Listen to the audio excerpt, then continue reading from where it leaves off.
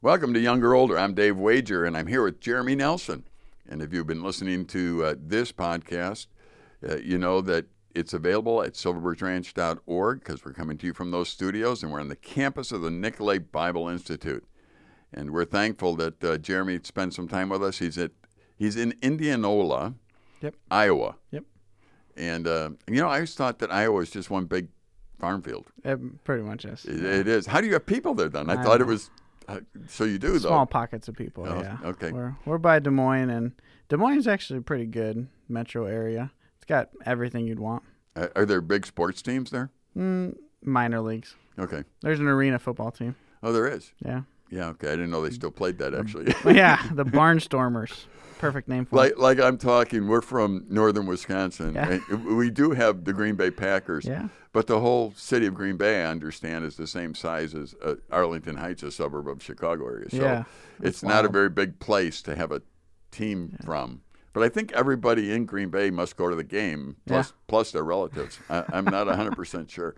It's a unique place. It's pretty cool what they got going on. Yeah. So it's kind of fun to be a part of. Now, you've been I want to say a pastor, but it's been youth pastor, different roles. Yep. How many years?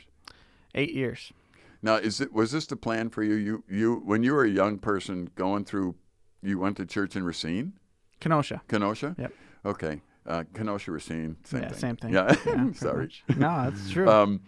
And did you always want to be a youth pastor? Or what was the plan early?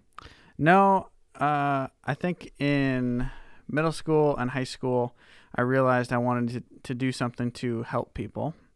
And my initial thought for several years was to be a firefighter or paramedic, some combination of that. And then throughout many years of youth group and some mentoring from different small group leaders and youth pastors, I was encouraged to consider this, and it started to become, that was only like small bits and pieces from them that they just suggested it, but didn't really push it too hard. And somehow the Lord just continued to guide me towards vocational ministry of leading other people and helping them to experience God and grow in their faith and develop their spiritual lives. So I didn't have any kind of vision or anything. I just felt God was leading me towards that, and I thought I'd be obedient with that. Okay. Now, do you find it fulfilling, taxing? Do you get angry? You've been in it a few years. Yeah. Would you do it again? Oh, yeah, without a doubt. No hesitation there. I love it. I love working with students. I actually do like working with younger kids, too. I don't have as much experience with them. You will. But, yeah. Yeah, now that I got one. Yeah. Yeah, I got a little 6-month-old, and so I've got a lot to learn. I know that.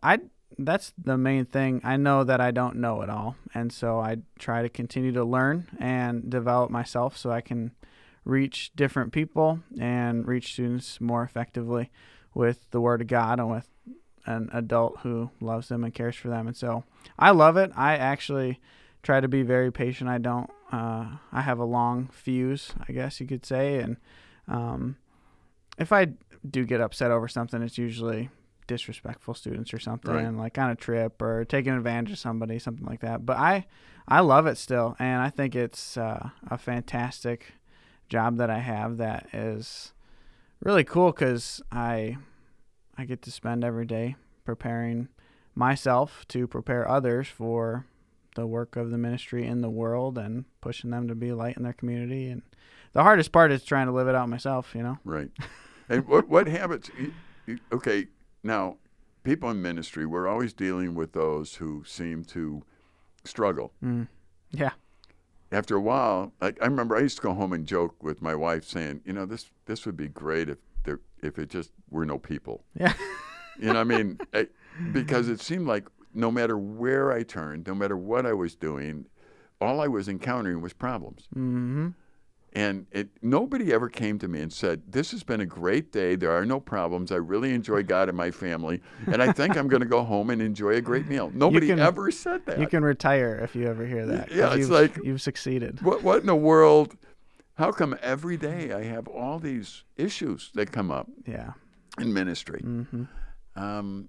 how do you deal with that? I mean, what do you personally habit-wise do? I mean, I have habits I've had to develop through the years, but what do you do in order to try and remain focused and excited about the fact that there's brokenness continually around Yeah. you?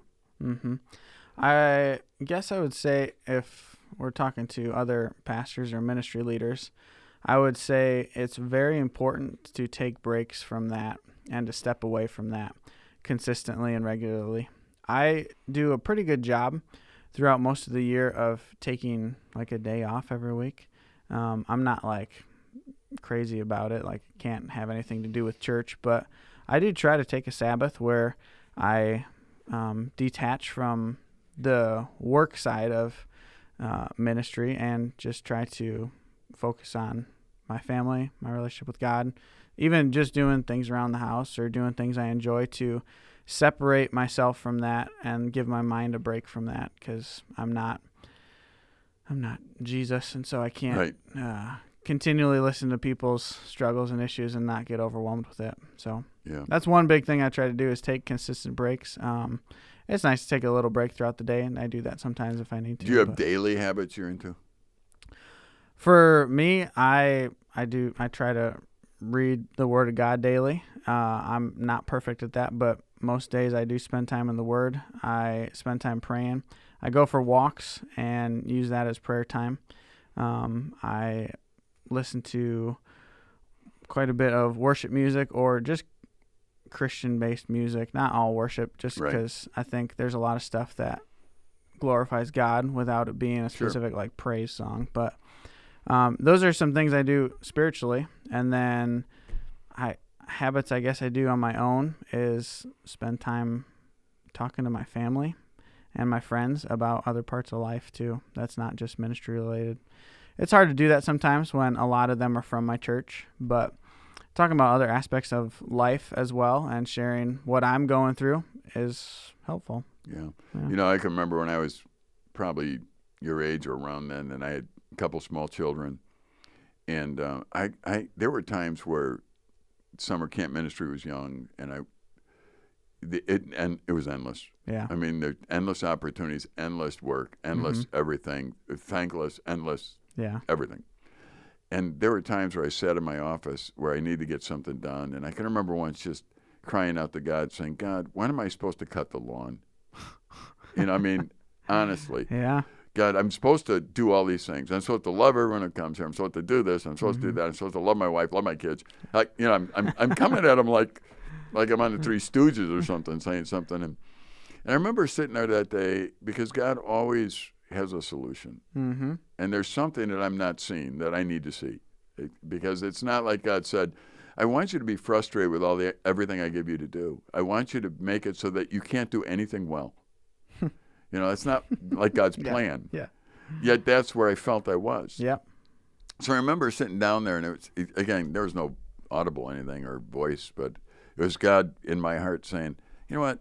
Why don't you list the things in life? You're busy in a lot of things. So why don't you list everything that you think is worthy of your time? Just list it. I mean, you got to put gas in the car, put it down. You know, you got to buy groceries, put it down. You got to cut grass. Okay. These are things you got to do. Yep. No one says they're evil. You just got to do them. Yeah. So, and in my head, I said, the things that I need to live for, what are those things? And then, I thought, okay, that was a fruitless exercise. 15 minutes I can never get back. And then it was like, okay, put another column there and put on the other side things that I would die for today, things that I would just give my life for if I had to right now. I thought, well, that's a tougher question. Wow. Well, I would give my life, and there were three things on that side. It was, I really enjoyed my time with God. I enjoyed being with my family, and that was valuable. And I really felt called to this ministry. Mm-hmm. I said, so those are the three things I would die for. And I got silent. I thought, God, I don't know how I'm going to do it, but I'm going to live for those three things. Mm-hmm. And the rest of the stuff, if it doesn't get done, it doesn't get done. But I'm going to live for those three things. Yeah. And that has helped me all through the years now to focus and figure out what's important and what isn't. My grass is not perfect. Yeah. In fact, it's far from perfect. But it's in fact, I bought weed seed to try and get it green. You know, I mean, I don't really care. I'm not going to put the time into it. Yeah. It's not that it's evil that people do that. It's just, you know, and then I had to figure out, okay, you know I need to spend time with you, God, but I have 2 kids that crawl all over me. Yeah. I have, you know, a wife that I should be spending time with. I have ministry that I should be spending time with. Yeah. Where do I get this time to do this, where it makes sense? And I developed into a very early morning person at that point. Because, again, in my head I thought, well, there's time in life that is less convenient to me, but it's early in the morning and my kids don't get up till this time. Yeah. So I started to meet with God early in the morning. And you know what's significant about that, Jeremy? When my daughter was in college, one of them, she used to send some papers home for my wife to prove for something. I don't remember. Or after they were, I can't remember what. But in one of them, she was talking about being influenced.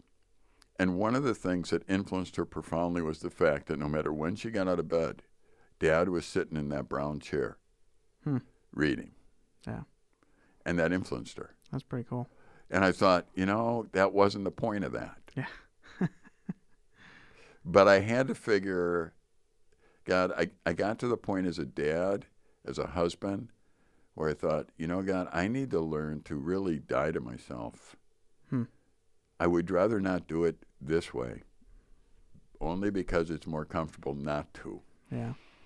But I keep saying this is important, but I don't want to make any sacrifices to get it. Yeah. And I thought, that can't be. I need to do whatever I need to do to have these 3 things work. Yeah. And now I say now life is seasonal, so it's, you know, I have nobody at home but my wife and I, and we're both married 40-some years. We pretty much got routines down, and I get plenty of time to read. Yeah. So, I mean, life changes. Yeah. So when your daughters would get up, was that a time like you were almost done, or you timed so you were almost done there, or was that a time where they would not disturb you? Well, I think, you know, I'm trying to remember. My wife could tell you exactly because my memory isn't as sharp as it used to be. We used to very much teach our children that, you know, every day they needed to have, I forget what we called it, but a quiet time in the room, not Bible time or anything, but, you know, for about an hour. We wanted them to learn how to do things without us guiding them. And if I find a lot of times today, I was just talking to a young person recently, and they should be doing life on their own. They can't. And I'm finding, parents were very controlling. They scheduled everything for them. And now they're out of the house, and now they're waiting for somebody else to schedule their life. Yeah. And I'm thinking, okay, that's not a healthy thing to do. We should be allowing our children. My dad, again, using him, he's the only example I have for dad. So when my brother and I were young, he would tell us, you guys got to go out. I'm not letting you sit here and watch television all night. You go out and do something. We're in the city of Chicago. And he's like, what? Well, we became great garbage pickers. You know, till this day, my brother and I, our people laugh at us because there's something that we have in our house, something we're using that we got out of the garbage somewhere. You know, and we're still good at it. But this stuff, he was so supportive of our creativity. So we go out and we used to make all kinds of bicycles. We find bicycle parts in the garbage, bikes we'd take them all home, put the parts together. And if we were really missing something, he would notice that and say, why don't I go buy you a pedal or something. And we get it together. Or we found a go-kart frame, so we brought that home. And we ended up building a go-kart. Neither of us knew anything about mechanics, but my dad was thrilled by it, you know. And we used to do things boys did too that probably shouldn't have. I still contend that my brother and I invented the skateboards. We just never knew anything about patenting because there weren't any. Because roller skates were the key for garbage. If you could find a roller skate, the stuff you could do with it was amazing. So we would take the wheels off the bottoms of the skates and we'd screw them to like 2x4s, or we would screw them to plywood.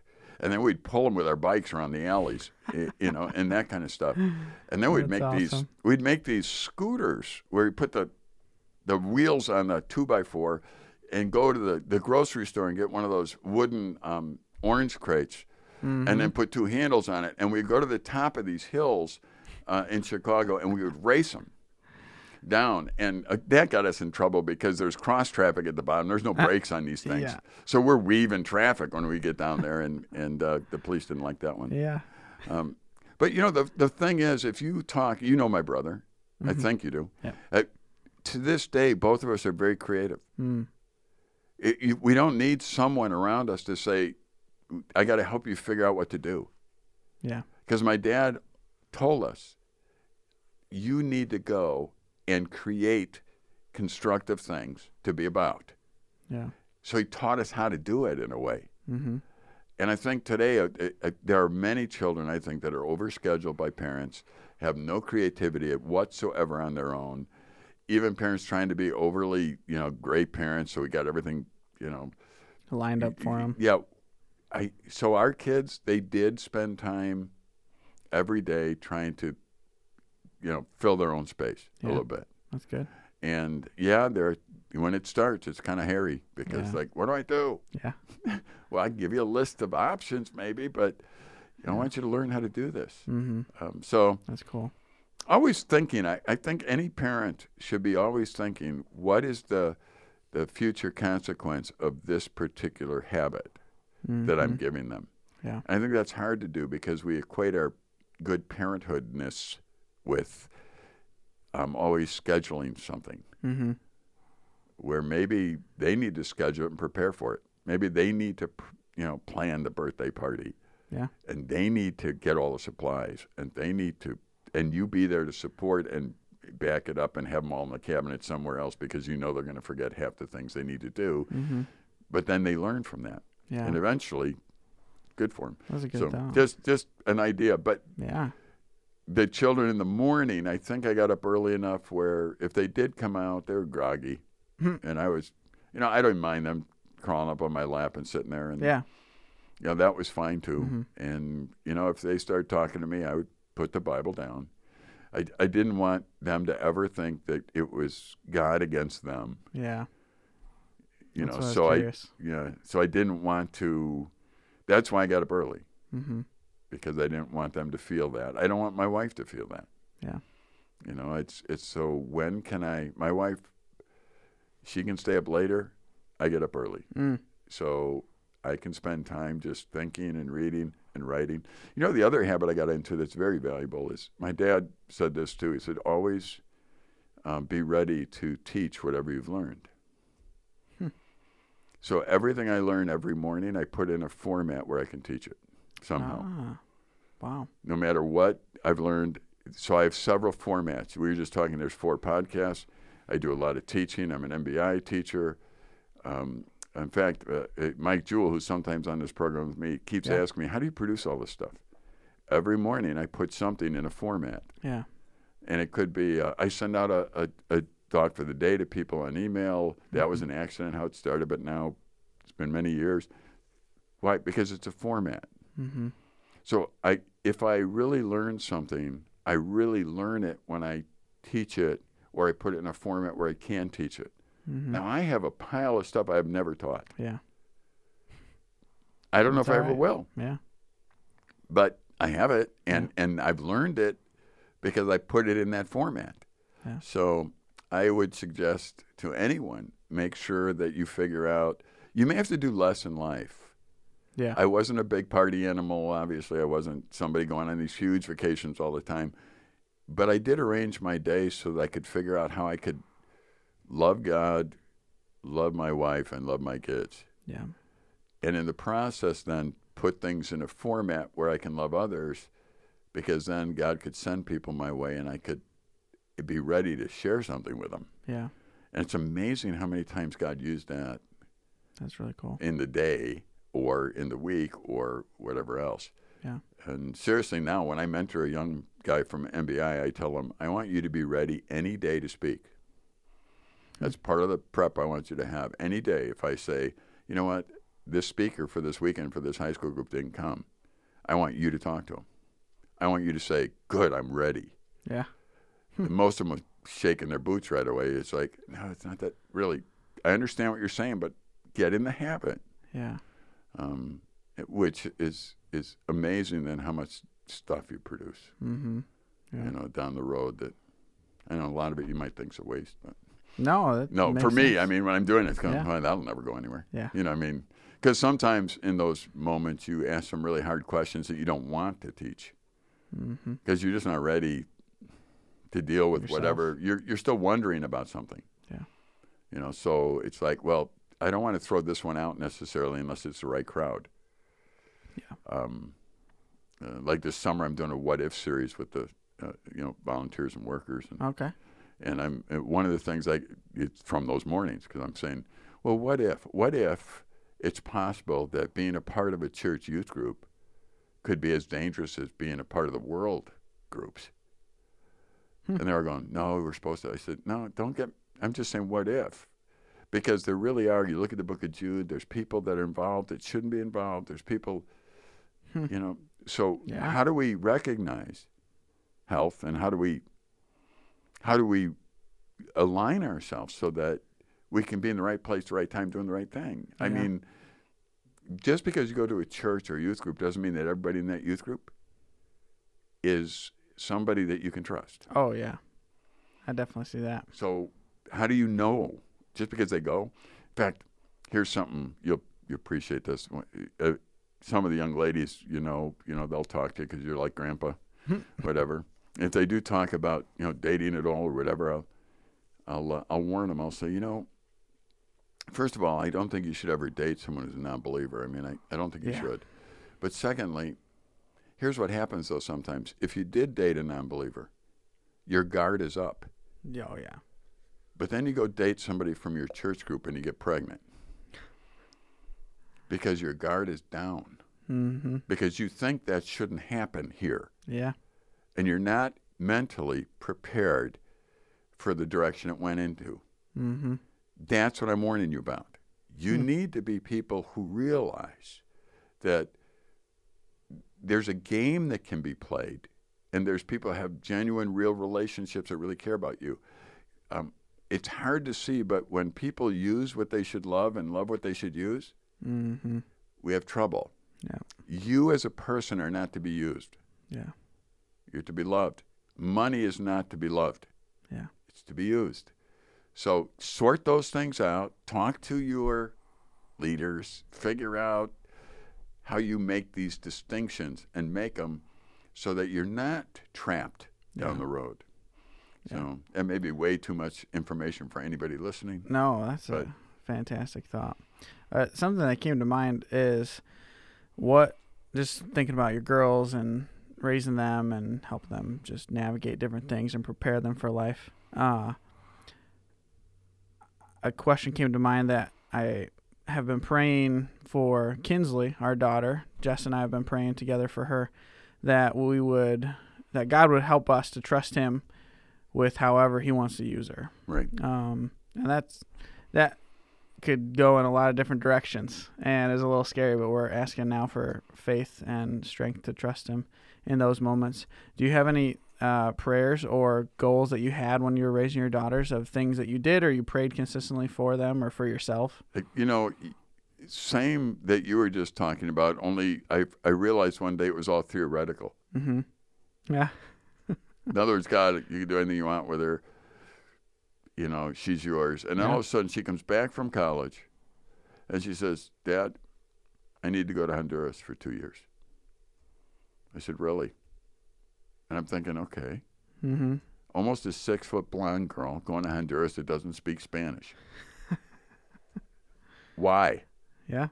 She said, Dad, I had this burden for kids who have no homes. They're street kids. I want to learn how to help them. Wow. I thought, okay, Dave, how are you going to argue this one? Yeah. It's like, there's not much arguing that. so I'm looking at her thinking, okay, you don't really have experience in this. You don't. So, of course, there were some details. There was a place. So she did go down a little more than 2 years down into Honduras and served. Very cool. And honestly, my wife has a picture of me saying goodbye to her at the airport the first time. And I don't think I've ever had tears in my eyes like that. Because I was saying, God, what are you doing? God, I'm so proud of what she's doing. It's like, it was like Conflicted. And I think you have to allow yourself to have those moments, because I think God was teaching me about what I really believed, and he was teaching her that I really believed what I said I really believed. Yeah. And teaching her too how to live by faith without mom and dad, because she grew up in a home that lived by faith, but it wasn't her faith at this point. So she had to go somewhere, I think, where God made it hers. Wow.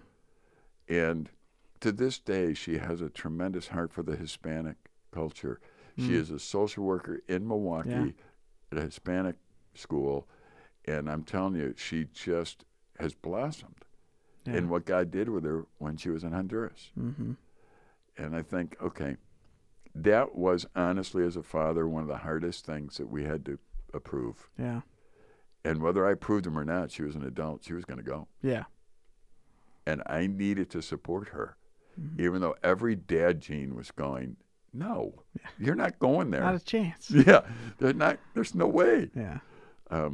But she'll tell you that experience changed her life for a positive, and God used it. And, I think that as you and your wife pray for your daughter, you begin to say, okay, God, today these are words. Mm-hmm. Do I really believe them, God? Yeah. Would you help me have a real faith? Yeah. Because down the road, all of it is tested, all of it. Mm-hmm. Everything you believe will be tested. Yeah.